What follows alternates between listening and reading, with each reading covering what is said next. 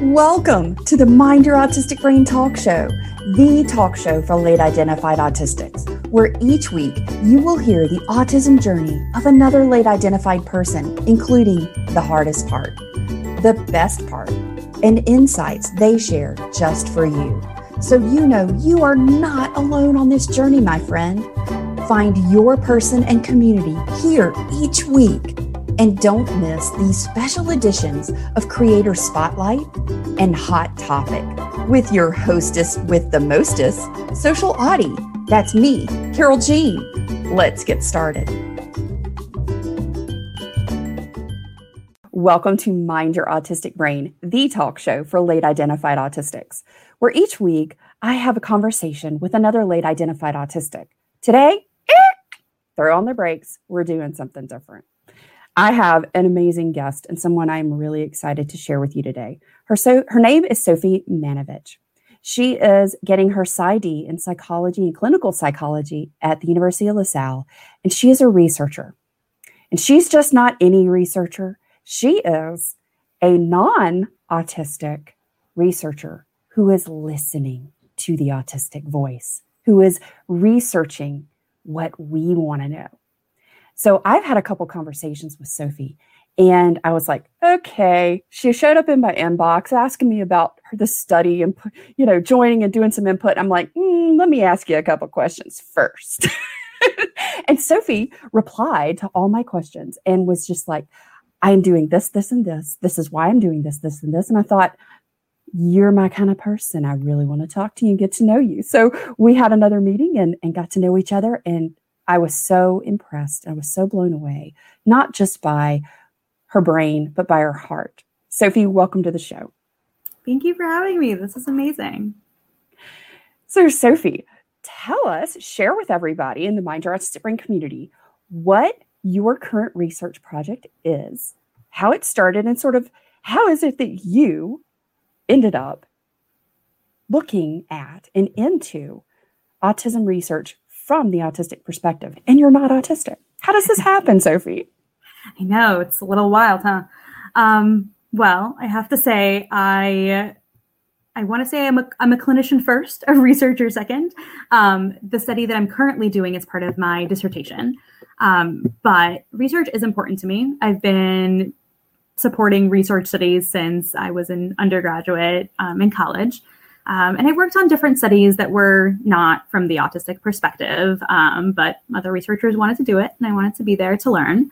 But there were a number of different experiences that drove me to think, maybe there's another way. And it kind of all started, I think, in high school, where I first learned about autism, and I had no really idea what it was. So I started looking it up, and I started listening to people's stories. And just seeing first-person accounts of what it's like to be autistic was really interesting to me. It was a brand new perspective, and I kind of just connected with it. I thought, wow, this is really cool. I want to get to know these people a little better. And as I did all kinds of support for research, like being a research assistant, I realized, I'm getting to know people better, but I'm not doing things from their perspective. And I kind of went back to that. I want to hear their stories. I want to hear why things are going the way they're going. Why are autistic people seeking the things that they're seeking? So there was this awesome hashtag that came out of INSAR in 2018. I think it was called @INSAR, where autistic people shared what they wanted from research. And I'd already been kind of listening for autistic voices to see, and there are autistic researchers out there, obviously. So I've been kind of tuning in to see what are people interested in, because I was trying to think, what am I going to do for my dissertation? How can I make my research make sense for the community that I actually care about? So I looked at the hashtag and I wrote down pretty much every single response from what people wanted to see from research. And then I went through it and I was like, okay, so what's also interesting to me? And so what I ended up coming up with was camouflaging and quality of life. Nobody had looked at it before to see what the correlations were. There's a few studies out there looking at anxiety and depression as it relates to camouflaging, but nobody was doing overall quality of life. And autistic people are talking about their quality of life a lot and how it could be better for the most part in a lot of ways, how society could be supporting them a lot more. So I really wanted to look at those things. And I wanted to look really from as much from the autistic perspective as possible. So I sought out measures that would really work with what autistic people wanted. And so the measures that I ended up choosing, they were validated with autistic stakeholders in mind. They were based off of constructs that autistic people talked about, came up with, and was, published in qualitative data. So I was really excited to be using things that seemed really relevant to the autistic community. Yeah, that was my very long-winded answer. No, that was perfect. And I do want to point out, Sophie uses the term camouflaging, which I really like because I think because I specifically have a very different viewpoint when we're talking about masking. That's right. Because there's societal masking. And it is something that we as autistics have employed either consciously or subconsciously as a survival mechanism in societal norms. But I find that the term camouflaging truly speaks more to what it is in the autistic world, in our world, versus just a masking, because I feel like camouflaging really more visually speaks to, and we are visual thinkers, so many of us, that it's a blending in. It's a don't stand out, don't get noticed kind of thing. Where a mask can be, all kinds of different things. It can be very subtle, it can be very bold, but camouflaging very much speaks to the intent of what we do as autistics, and that is to try and blend in many situations. And, sort of what you and I talked about is, from my perspective, from the unveiling method, is that the current clinical objective is that, okay, I'm going to help my patient who's autistic unmask. I'm going to help them pull off all these masks that they've been using, and they're going to be fine. I'm going to get back to who they are, when in reality, the experience of that as an autistic person, especially as a late identified autistic person, is that we start to pull off these masks and we start to get a little more comfortable. We start to, let some of the things that we normally camouflage or hide or reserve for our own private time out. And that gets a little more freeing, and you feel a little bit more empowered, and you don't feel quite as angsty. But then you get to this point after you've done a couple of those layers, and you're just kind of like, well, I don't really know who the heck I am underneath there anymore. I've lost myself along the way because I've given away so much of who I am. And I think that your research is really interesting. And so, Sophie, I have a question about it. Okay. So from a research standpoint, normally we're looking at the approach to what we term a deficit model. So quality of life is like, well, what is the anxiety? What is the depression? What is the low quality of life that you have? And how does it correlate to your camouflaging in life? My question is, are you also looking at the opposite? Are you looking at how is the quality of life enhanced and enriched in how we utilize the tool of camouflaging in our life? Because if we're only looking at the deficit and we're not looking at, because that both exist, and we're not looking at also how does it help us in our quality of life? What are your thoughts on that, Sophie? I think that's such a good question and such a great point. Right now, my study is very exploratory because it hasn't really been done before. So I'm just looking for correlations. And I want to see if I see that there are some aspects of camouflaging. So, for example, camouflaging, per the measure that I'm using at least, it's broken down into several different things. So including masking, actually, and compensation and assimilation. And so I'm looking to see, are any of those correlated to parts of quality of life? And that's also broken down by things like meaning and purpose, general life satisfaction, and affect. So if I see, that some aspects of camouflaging are helping people and they're increasing their quality of life, I think that that's brilliant data to have. I think I've learned so much from you, really, in that extra step of it's not just about, it's good or it's bad. You take the mask off, you put it on. It's about what's left, finding out who you are, and also using some of these strategies to your advantage if you can. But first, like you told me, you have to know yourself, really. And I think that's kind of like at the essence of it all, right? If you know yourself, you're able to then figure out how can you use these strategies to help yourself. And I hope that maybe this will inform that a little bit. Maybe it will help people realize that certain strategies are really not serving them, or not serving them in the way that they hope that they would serve them. And I'm hoping that this is just kind of like the first step in helping people, maybe at least from an academic standpoint. I know autistic people are already doing this, already having these discussions. What I'm doing is not revolutionary or new necessarily for the discourse that autistic people have been having all along. But I hope that it provides some sort of guide, knowledge, something that will help people more broadly understand what's helping, what's hurting, what's not doing either. What I love, Sophie, is that, yes, we absolutely are having this conversation in the autistic community on the regular. This is a daily conversation somewhere in the autistic community. However, it has not been part of the daily or regular conversation in the research world. And what I love, Sophie, and what really impressed me most about you is that you acknowledge that you are doing something that hasn't been done, even though it's happening in the autistic community, that qualitative and quantitative data hasn't been collected and utilized in a way that is serving the autistic community from a research perspective. And that is what you are seeking to do.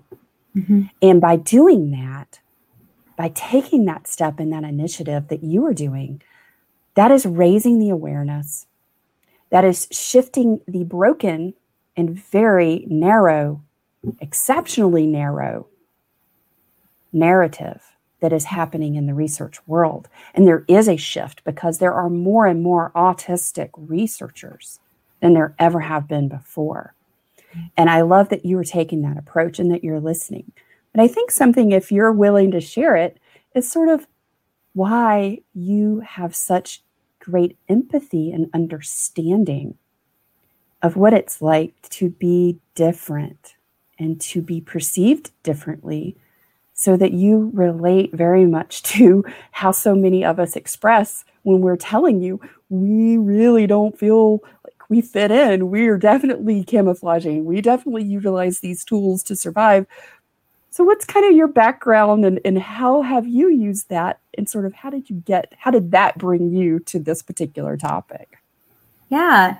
So I'm an immigrant. I was born in Russia. I moved to America when I was 8 years old. So had a bit of a culture shock there. I definitely knew what it was like, the person who literally didn't speak the language, was totally an outsider. And I think a lot of autistic people can relate to that, and I can relate to them because of that. I'm also queer, so I kind of know what it's like to not be, heteronormative and kind of fit into that part of society. I think that a lot of the times people kind of read me as straight, people read me as American, so I have a lot of privilege. I'm also white. The way that I present, usually people just see me as just another, white American woman. So I can enter certain spaces in ways that some autistic people can and some autistic people can't. And it really varies depending on the space and the person. But there are some places that I stand out like a sore thumb. There are some places where I am way too queer for the space. There's things, I will say something and people are like, wait, what? And it also kind of gives me this perspective of there's more than one way to be. There's more than one way to see things. And just, coming from Russia to America, I was able to see there's a lot of things in common here, but not everything. A lot of the ways that I did things in Russia would be probably weird in America, or, it's not what we do here. And so I kind of had to change parts of myself to adapt to that.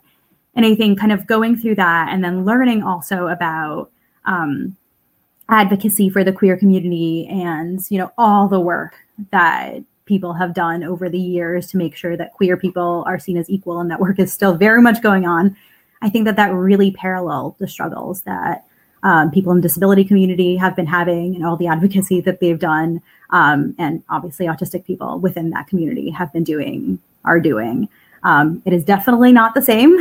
I will never know what it's like to be autistic, but I think just knowing kind of the struggle of fitting in with mainstream society, I can relate to that a little bit. I think that I wanted you to share because I wanted people to know that you come from a place of understanding. You come from a place of having experienced being different. Mm-hmm. That you can truly relate to what it's like to not feel like you fit in mm-hmm. and to really need that. So one of the other things I really would like to talk to you about, Sophie, and I think that this was a really important thing for everyone in the autistic community, because we talk about this constantly, and that is about research ethics. And I know that you have very strong views on this, and I really appreciate them. One of those things is that, as researchers, as scientists, we go into a research project with a working hypothesis. I think this is what this correlates to this. And I sort of have predictive behavior that this might be the outcome, but I'm also open to the fact that it might be something totally different from my working hypothesis. So only way to know that is to collect the data. But we have to be really intentional, and we have to be very ethical in how we go about before we ever start. If I ask this question and I get this answer, what happens to the information? When I get the answer, whether it's something I want or expect or don't want or don't expect, what will having this information serve? And what opportunities for productive and use of service does it have? And what is the detriment to knowing this? What harm could be done by having this particular data set and information? Because I think that it's being responsible researchers. We have to ask ourselves that. I ask myself that every day before I ever start anything, in the project that I have, in the research project that I've got going now, I asked a lot of that question. I really had to dig deep, not just on a personal level, on a personal core values and ethics, but I had to ask for at large, because I have blind spots. I'm human. I can miss something that somebody else could see. So I didn't just rely on my own internal value system and ethics. I had to ask. I had to say, okay, I'm going to make sure I'm checking myself and make sure that I'm not missing something before I ever start this. If I get some answers, could these potentially be harmful or be of disservice to my community? So what is your approach and your thinking on this, Sophie? Yeah, I've definitely had that fear a little bit. Right now, my hypothesis is probably people who have more camouflaging behaviors are going to have a lower quality of life. I am very open to the possibility that I am completely wrong. And I think that there's a lot more nuance to it than that, even if I'm partially right. I did have the fear that what if I learn that tons of camouflaging means the greatest possible quality of life ever? What would that mean? I think it's important to publish data kind of like no matter what you found, because it's, the study has been done for a reason. And I think in my case, the reason was that autistic people wanted the study to be done. So I owe it to, I think, my participants who put a lot of effort into answering these questions truthfully. I think I owe it to them to publish, but I think, like you said, I also owe it to people to think critically about what does this mean. So it's going to require, I think, a lot of critical thinking and a lot of going back and forth, like what came first? What does this mean? I think, in the case that I do find out that yes, lots of masking and camouflaging means great quality of life. I think I need to see the nuance in that. And I need to see, okay, so does that mean that from the perspective of getting by every day, even if there are costs to it, if folks are getting by every day and they're having more benefit, for example, at work, people are perceiving them as competent and ready to do things and giving them raises, and they're masking to get those. I think that that's something that's important to think about, and that might mean for other autistic people that, maybe there are some environments where this is going to be so important for me to do. And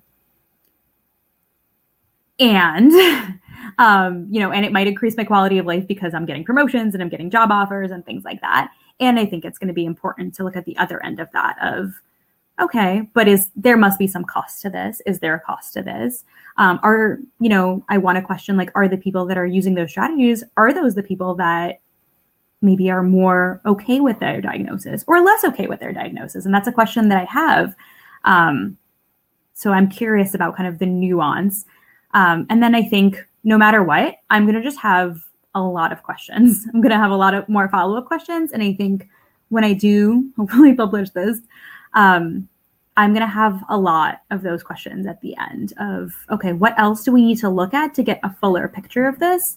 This is just one piece of a greater understanding of this. This isn't everything. And this should be interpreted with a lot of caution because this is just a correlation. I'm not saying anything causes anything. I'm just looking at this very generally. And I think at the end of the day, there are going to be autistic people that take on this work that are going to be able to provide a lot more nuance than I ever can, even if I'm citing autistic researchers in my work. The way I interpret it is going to have limitations just by nature of who I am as a person, no matter how hard I think about it. So I think when I write this up, I'm going to leave a lot of doors open for autistic people. Please chime in. Does this resonate? Please continue this work or do it completely differently. And let's figure this out together in a way that is going to help guide clinicians and researchers into doing work that is really just going to go hand in hand with what autistic people want. I think this is just such a drop in the bucket. Yes, but you know what? That bucket doesn't get filled up without a drop first. That whole bucket gets filled by nothing but accumulation of little drops. And for one, I am very thankful and very grateful that you are adding your drop to the bucket. It's one drop at a time that we will fill it. And it is through this, through communication, through Ubuntu, the African word you and I discussed, I shared with you. And that is, I am because we are. I cannot be my best self if you are not being your best self. And together, we as humanity become our best selves. One of the things that right now, today is April the 20th, and you and I had a conversation coming into this because there's a lot happening in the autism community right now. And it's a lot about perception. And if you had one thing that you would like to change about the perception, and even if your work leads to that, but just as a person, one person to another, from someone who is non-autistic to someone who is autistic, what is it that you would say to other researchers who are not autistic to help bring us together and let them see that there is something different? How would you convey that? I would really ask other researchers to question their research ideas and ask themselves, why are you doing this? Is it because it's the way things have always been done? Is it because it's personally interesting to you? And sometimes that's great, but there needs to be a little bit more than that. I think it's important to question who this is really for. And if it's just for you as a neurotypical person, or it's just for you and your neurotypical colleagues, I personally don't know if that's enough. I think it is so important to look to the autistic people who have been saying exactly what they want to see in research for so long. And they're saying this because that research doesn't exist yet. There are tons of opportunities to do incredible research in autism, and it requires, I think, listening to autistic people first. That's where it has to start. Everything else is great. Having your own unique ideas is wonderful. But if it didn't start with autistic people and it didn't benefit autistic people directly in the way that they want to be benefited, then I'm not sure who it's really for. Sophie, I think that is probably the key, the crux of what we should all be asking ourselves. When we agree as an autistic person to participate in a research project, we have the due diligence to ask those same questions. Not to just say, yeah, sure, it's an autistic study. Let me contribute my autistic information and data to this. It's what am I contributing to? What is the purpose and the person and the people behind this? Is it of service and benefit to me and my community? Is this of service to humanity at large in the sense that it is working to elevate understanding and to help us all become better at being us? Mm-hmm. Yeah, and I've had people question me about why I'm doing this study, ask for more information, and I think that's great. I'm always really happy to talk about it and to answer those questions. And some people have said, this is great, I'll participate. And some people said, that's not for me. And I'm really glad that people are making those informed choices and figuring out what is best for them. I think that's absolutely wonderful. And that's just wonderful, I think, advocacy on anybody's, their self-advocacy to figure out what works for them and what they need. I do too. And I think that's part of the process of the unveiling method, is that we get back to really connecting with who we are, what our purpose is, and also how is it that we interconnect with the world around us? How does that serve us, and how do we serve others? Because we are neurobiologically wired, we are chemically wired to be in connection with one another.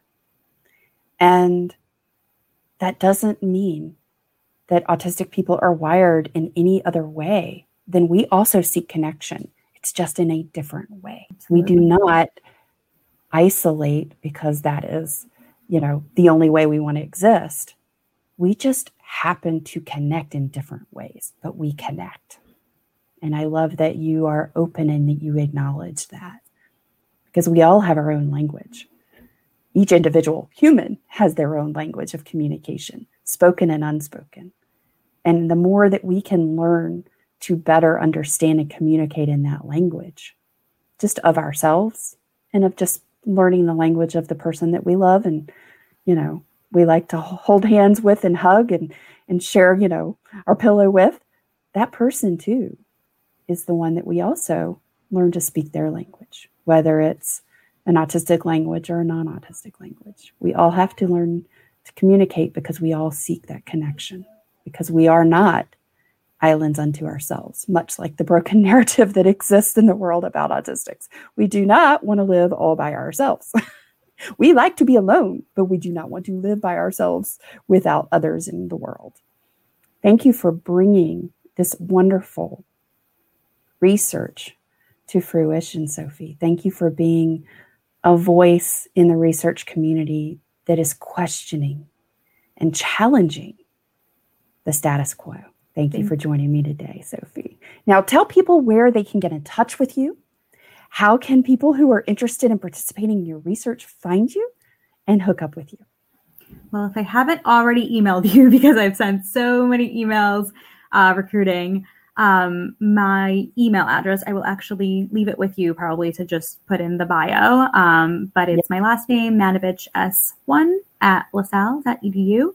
If you email me there, I am more than happy to pass along the link to my dissertation. I'm more than happy to answer your questions, talk about any of this.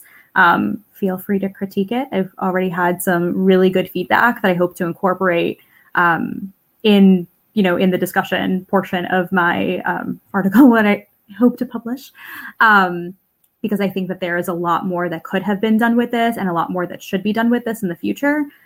So any feedback that anybody has, I'm more than welcome. That is fantastic, Sophie. We appreciate that because there's so often, there's not an open line of communication. There's not a reciprocation and receiving of any kind of feedback from autistic people, and especially when it's research about us. And I love that you are so incredibly open with that. And I can say personally from experience, if you ask Sophie a question, she's going to answer you, and she's not going to just wait and answer you. She's going to answer you right then. She's really great about that. So don't feel like, she's really good about it. She really stands by her word. She's not just a talker, she's a walker. We really appreciate it. So guys, if you would like to participate in Sophie's research and you would like to help contribute information to the correlation between quality of life and camouflaging, and that's going to be in all aspects of it. She's not just looking at the bad and the ugly. She's also looking at the good. She's looking at all of the things that impact us and that are going to help us, because the more we can have, the more we know, the more we can grow. And together we're going to do it. Ubuntu. Thanks so much for being here, Sophie. Guys, be sure you tune in next week for another episode of Mind Your Autistic Brain. And thanks for the surprise, huh? Thanks for being the surprise guest, Sophie. I really appreciate it. Thank you so much for having me. This was amazing.